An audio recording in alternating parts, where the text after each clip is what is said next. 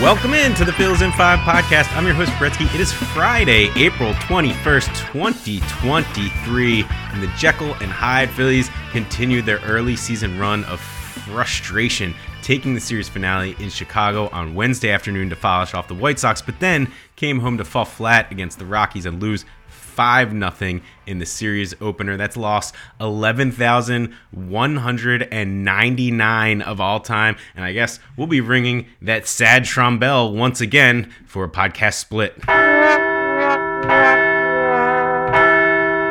And let's recap the games.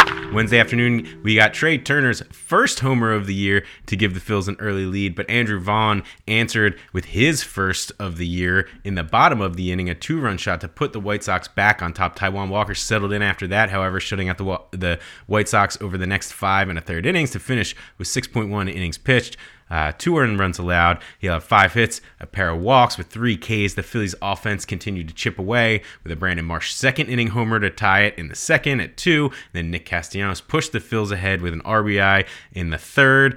3-2, 2 more in the fourth would be all the scoring in this one as the Phils bullpen looked strong once again. Scoreless appearances from Gregory Soto and Craig Kimbrell leading the way to a Jose Alvarado save. Strangely, Jose failed to record a strikeout in the appearance, but he was perfect to earn save number 2. Speaking of strikeouts, the Phils pitching had it going on Thursday evening, returning home to Citizens Bank Park. Starter Matt Strahm racked up 11 Ks in just 5 1/3 innings pitched. He was really good, aside from a 2-run homer in the first inning by Phillies killer CJ Cron. Strahm looked as good as any Phillies pitcher has all year in a start. He allowed just 3 hits and 2 walks, but ended up with 3 earned runs on his ledger. As for the second straight start, he left with runners on in the 5th inning, and Andrew Bellotti failed to strand him. The Rockies would get another pair of runs to push it to 4-0 in the 6th inning when Strahm left and Bellotti came in. Despite getting 15 strikeouts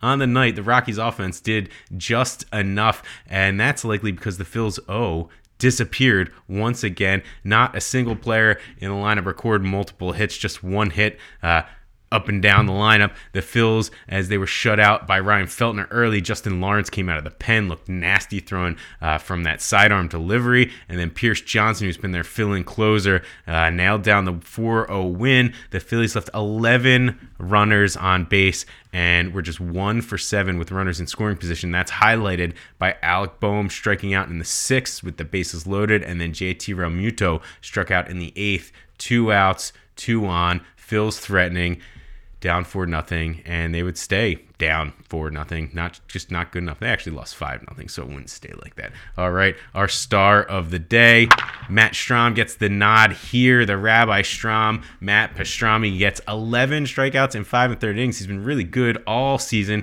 He was an emergency fill into the rotation late in spring as Ranger Suarez came up lame, and he got his pitch count all the way up to 82 pitches, and that's nice to see after he was a reliever last year and for much of his career. Had really crisp curveball in this one on Thursday evening, picking up 8 of his 14 whiffs on that pitch. The curveball had a 48% CSW, so that means he's getting a called or strike or a swinging strike on 48% of the time he throws the curveball. Very nice. Overall, he had a solid 38% CSW on the night, and sitting for the year with an even 3.0 ERA, 0.94 whip, 27 strikeouts, and 7 walks over 18 innings pitched this season.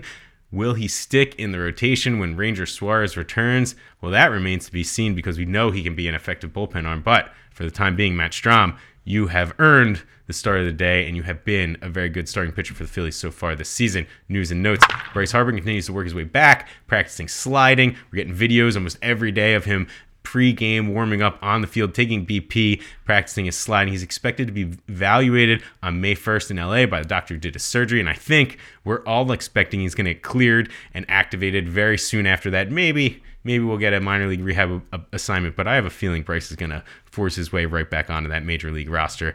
Another note, Edmundo Sosa remains out with back soreness. A DL stint seems possible at this point. He's already missed the better part of a week. All right, around the NL East. The Braves finally lost one to close out the series with the Padres. They're red hot, won 8 in a row. They host the Astros this weekend. The Nationals were swept by the Orioles in a 2-game series there against the regional rivals. They are at the Twins next. The Marlins win 2 of 3 versus the Giants. They're headed to Cleveland over the weekend, and the Mets won game 1 in their series against the Giants. They'll stay in San Fran this weekend to complete their West Coast trip. Up next for the Phils, 3 more to close out the series this weekend with the Rockies, and then we're going to look ahead to Seattle coming to town next week. Friday at 7:05, Aaron Nola versus Noah Davis.